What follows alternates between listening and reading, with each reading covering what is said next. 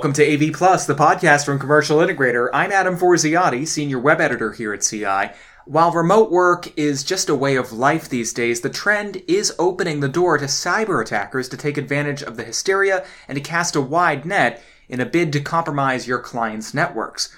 Across the board, companies are reporting huge increases in phishing attempts, email-based malware attacks, compromises, and ransomware, and that's because many employees are away from the watchful eye of their IT departments, coupled with the ongoing coronavirus crisis and political turmoil. So if you're an integrator or an MSP right now, you may have opportunities here to better your relationships with IT departments who are still scrambling to ensure the safety of their organization's data.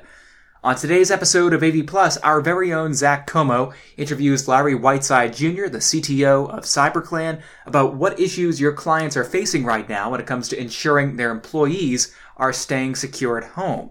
And since there's not much to report in the news this week, I'll leave you to that conversation now. When you're at work, you're in a bubble, so to speak. You've got these perimeter firewalls. Like the NBA. Yeah, I mean, you're literally, no, seriously, it is literally akin to the NBA. So you've got all this protection and all of these things around you. You're on protected Wi-Fi that's far more secure. You're in this protected network where you're accessing resources in a bubble. But when you go home now, your home bubble, right, is not a bubble. It's, right. I don't even know, it's a sponge, right? It has got more holes and more things because I guarantee you, how many people are paying attention to the version of software that their route is running? Probably not many. How many people are segmenting their networks at home where their laptop that they use for work is segmented from their kids' laptops and their kids' iPads and all those other things and their spouse's laptops? Probably nobody. Don't even know what that means. No, they have zero clue. They know they go home. They know the wireless SSID. They know the wireless password. But that's the extent of it. And they connect and they jump on. But now what happens is the inherent risk of your spouse or your child taking their laptop to Starbucks or connecting their laptop at McDonald's or wherever they go to connect it, and the potential bad things that get onto their devices from there, now come home and now you're in this insidious rat-infested environment that has all of this potential malware and everything else. Because let's also be clear, people are more prone to use bad habits while they're at home than when they're in a corporate environment. When they're sitting in their office, they're like, you know what, Big Brother's watching. Big Brother's watching. So I'm not going to go to that website that I probably wouldn't go to when I'm at home, right? But now they're home, right? And I don't want to call out one specific thing, but I'll go into guns, right? I'll go into certain political things, right? Let's be clear. There's a lot of those websites and a lot of that web infrastructure that's very malice, right? It's very malware written.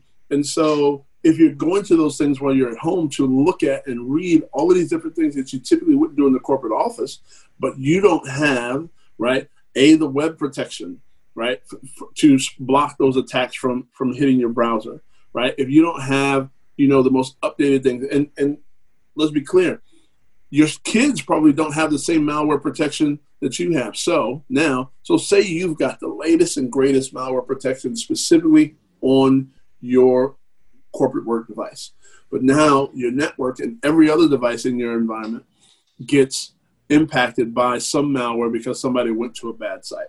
So now, do you think that they aren't finding the ability to move laterally from one device to another? Maybe they don't ever get on your device, but maybe they actually install something to start capturing traffic from inside your network, because that happens, right? I've done that in my own, right? I've got kids.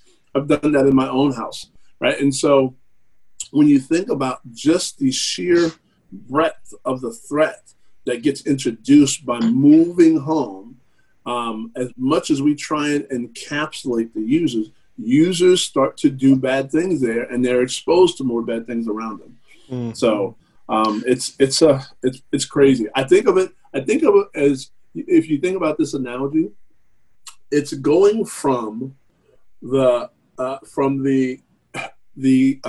restroom in a corporate office, right? Typically really clean, right? They've typically got house cleaning staff that's coming in and cleaning on a regular basis. So it's rare that you ever go in there and it's a mess. I mean, I'm sure you've seen them. There's been a ton of reports in the last few months about this really rapid pace of cyber attacks and these increasing cyber attacks. A lot of them around, like you mentioned, political groups, but a lot of them targeting the enterprise. Yep. So is that how these guys are working? Just getting through, people working at home? Yeah, because when you're at home, the reality is there's a component of you that's a little more disconnected because you're not sitting in the office next to your colleagues, right? Yeah. But there's also that component of you that then, because of that, wants to respond more quickly to things that are asked of you. So if you get that, that phishing email, but it looks like it's from your CEO or it looks like it's from the head of your department to respond to something, people have gotten to the point of saying, I don't want people to think that I'm at home boondocking it. Mm-hmm. And so, and because time has now become this nebulous thing where everybody I talk to is working more hours at home than they've ever worked when they've been in the office, because people aren't really taking lunch breaks as much anymore. And the time they start versus the time they finish has expanded, right? And so with that, people are trying to respond even faster, right? And to make sure that people don't think that they're boondocking. And so you get an email in that is something urgent, right? Even though it's a phishing email, you may be not as diligent as you typically would be when you're sitting in the office. And so with that, you might respond to something that you typically wouldn't respond to. And attackers are just taking advantage of it. Because add to that, now I'm at home with COVID going on, right? There's a likelihood that there may be kids or other distractions around me. So here I am dealing with all of these different things going on. And now I'm needing to follow up to this. And I've got the 5-year-old running behind me screaming that they want lunch or they need help with their online homework because they're doing school virtually or the high school or whatever. All of these different distractions, a spouse working in another part of the house. When you have all of these distractions sometimes at home due to COVID and the situation we're dealing with, that's unlike anything else, you are more susceptible to have little things slide through. And so attackers are recognizing it. They are utilizing this as an opportunity. And the business email compromise, the numbers that I'm seeing of them, the number of them happening is insane. And to watch the price of ransomware go up month over month is also insane. I think 2 months ago it was at 60 some odd thousand, and now it's at like 81. Wow. And I don't see it changing. I don't see it going down.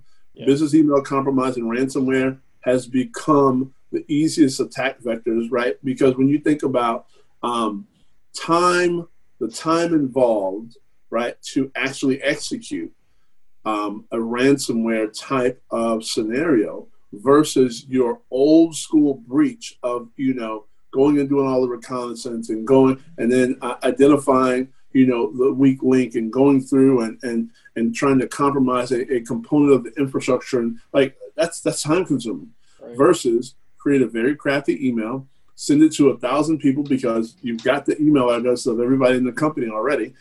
Pick out a few people in certain positions that you think would have the rights and the access to execute upon things that you're doing, and bam, right? And even if you get a 10% response on everything you sent out, you just won, right? And so it is becoming easier and easier now because you can buy ransomware kits for a couple of $100. Like the novices can do it. Yeah. So this is a silly question, but something I always thought: if you can make $80,000 a pop sending out ransomware, why are you doing what you're doing? Yeah. So that is it's a good question. It's actually not a silly question. It's a good question. And here's the reality: it is really about who you are, what kind of morals you have, what's the integrity. Our industry itself is from a white hat standpoint is built on integrity. It is built on you want the best for your fellow man. You want the best for your fellow humans. A lot of people on the attacker side, it's really about money, right? How much money can I make, in the shortest amount of time, right? And with the whole social culture that's been created over the last, 7 to 10 years, that money is the thing, because then what happens is once you start getting money, it then leads to other aspects of money, right? So then you build a following online. People don't know how you make your money, but they see you with nice clothes, they see you with nice jewelry, they see you with nice cars, and they begin to follow you online, and you become a quote unquote influencer. Even if your gains were done nefariously, right? People aren't paying attention to that. They don't look that deeply. So what do you do, technically, as an IT professional? Some real simple best practice things that people can implement. So one, make sure from a corporate perspective, I'm sure that the endpoints that customers have in their home are up to date. One area I know they're struggling is patching. I've had this conversation a number of times because, when you push out a patch, the system needs a reboot. The one thing that we as people are horrible about is rebooting our devices. Mm-hmm. And so if you're working from home and you've got a corporate device, you should reboot your device at a minimum once a week, at a minimum, right? And so that means saving your work routinely. That means, making sure that you are not leaving your device up 24/7, that type of thing. But rebooting at least once a week is the best practice. Oh, but then what happens to my tabs, No, well, but you can configure each browser, right, to restore the 150 web tabs that you have. I mean, I have it. I'm just as bad as everybody else, right? But hold on. So that's one. Yeah. The other piece is about their home environment, right? It is now ensure that all of your devices at home, right, whether it's kids' laptops, tablets, or whatever, that they are all set to automatically update. From a home management standpoint, it is easy to ensure all your stuff is up to date. Right. Windows will help you, Mac will help you. All of this stuff will automatically update if you allow it, right? So ensure that your things are updated. And when it says that you've got an update that needs to be installed, don't continue to snooze it every day, right? And then 3 weeks later, you've still got that alert popping up, right? Just install them. And if you have to push it to the end of the day because, somebody's working or doing something, that's fine. But try and do those as ensure it's configured to do automatic updates and do that as much as possible. The other thing is most of the ISPs, right, that we have, that it doesn't matter if it's Verizon, I can't even remember all of them that exist today, right? But they all give you the capability to connect to your home router, right? All of them, they all give you that ability. If you don't know the password to your router, it's probably printed on the back on a little sticker. So go in and change the username and password to something that you know and you can use, because the majority of them come with the default password.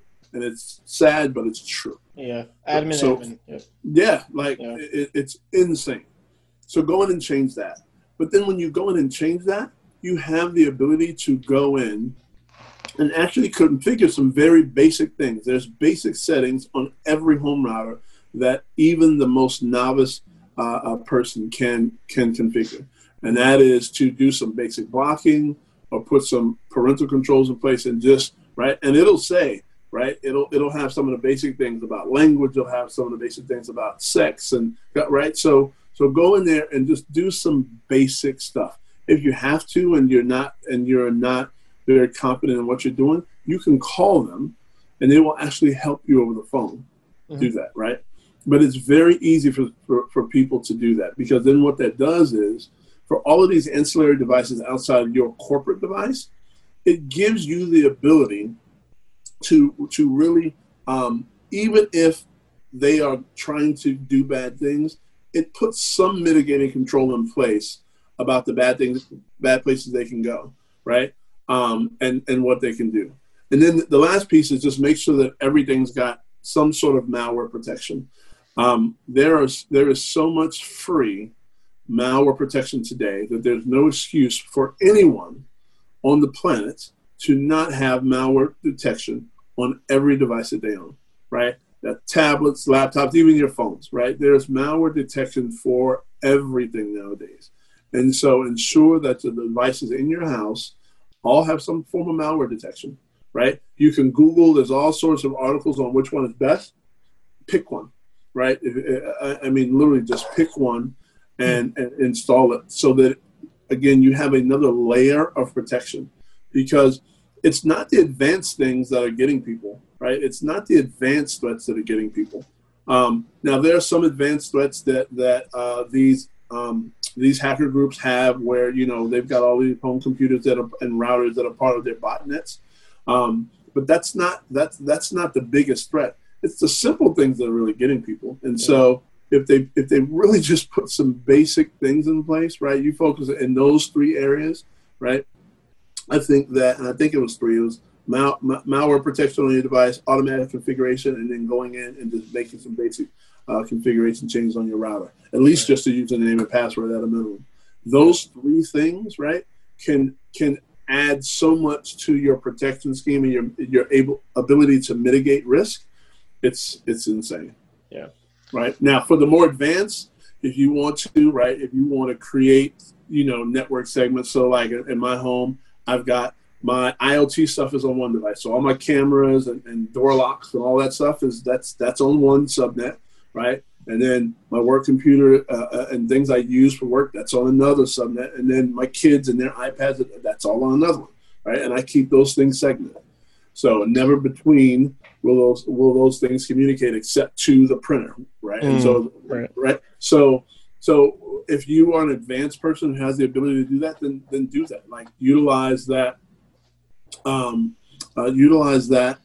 Utilize your technology skills at home to create this, this network that protects your corporate environment. I mean, for high-level executives or anyone that works for let's say like a defense contractor, or a government agency, that should just be done. Period. Yeah, I would assume. Yeah. Well, and here's the thing, right? So if you're a high-level executive, right, and this is a thing, most high-level executives have their IT staff of the company set up their home environments. Right. Like I can't remember a company that I've worked for where the CEO did not have some form of home network set up that was done by IT to make sure that it was secure. Right. And that's regardless of COVID and remote work or not. Yes. Right? Nope. That's regardless. Oh, wow. Just because they are, executives are high-level targets. Yeah. Right. And so because of that, and I won't say their access, right, because most of the time they don't have access to a lot of technical stuff, but it's the access to information, the information that flows through their email, the information that's in their file stores, and all those types of things. Yeah, it's pretty vast. Yeah. So I mean, we're more than 6 months into this thing. So why are attacks still increasing? Have we not learned our lesson yet? No. Listen, I mean, but let's be real clear. So first off, ransomware is not new, but attackers realize that from a time to execute, ransomware is far easier than the more complex breaches that we've seen and that we see come out of these syndicates and attacker groups, right? B, novices are getting into the business because of the ability to purchase kits and things, so you don't need to be deeply technical anymore. That's happening, but then we also haven't advanced as far as we should have in areas as it relates to some basic things, right? Some basic cyber and IT hygiene type things. We've been talking about patching for 3 decades, right? And it's still a thing. It's still a thing. I had a conversation with a customer yesterday related to patching policies, patching strategies, right? It is still a thing to ensure that you are patching at an appropriate time, right? The attacks are in the wild, things taken advantage of 0 days or those types of attacks. So it's going to continue to be on the rise. Right. Attackers are getting smarter faster, and they're automating faster than we are, right? And so we as an industry are working towards more automation, and I don't see it changing anytime soon. I just don't. Because the attackers, it's funny. I said this to somebody, and they thought I was crazy. And I said, attackers are utilizing the same tools that we have. So they have the Palo Altos, and they have all the firewall vendors. They've got them in labs, right? They're testing to see what they can do and what they can't do. They've got all the endpoint security tools. I'm sure they've got CrowdStrike in a lab somewhere. There's nothing to stop them from purchasing those tools, right? And seeing how they can break them, what mechanism they can use to bypass them, how they can disable them. They're doing all of those things, right? The difference that they have versus the white hat side of the business is they only have to be right once. That's it. In a million attempts, they just have to be right once. And they get it right that one time, and they can be looking at a payday, right? Mm-hmm. And now because of automation, them hitting a million attempts can be done within minutes or days, where on our side of the business, as protectors of corporations and corporate data, we've got to be right all the time. And when we're not, right, and we know it's going to happen at some point, our ability to detect it as quickly as possible and respond to it as quickly as possible and recover from it as quickly as possible are the three important components of what measures success or failure.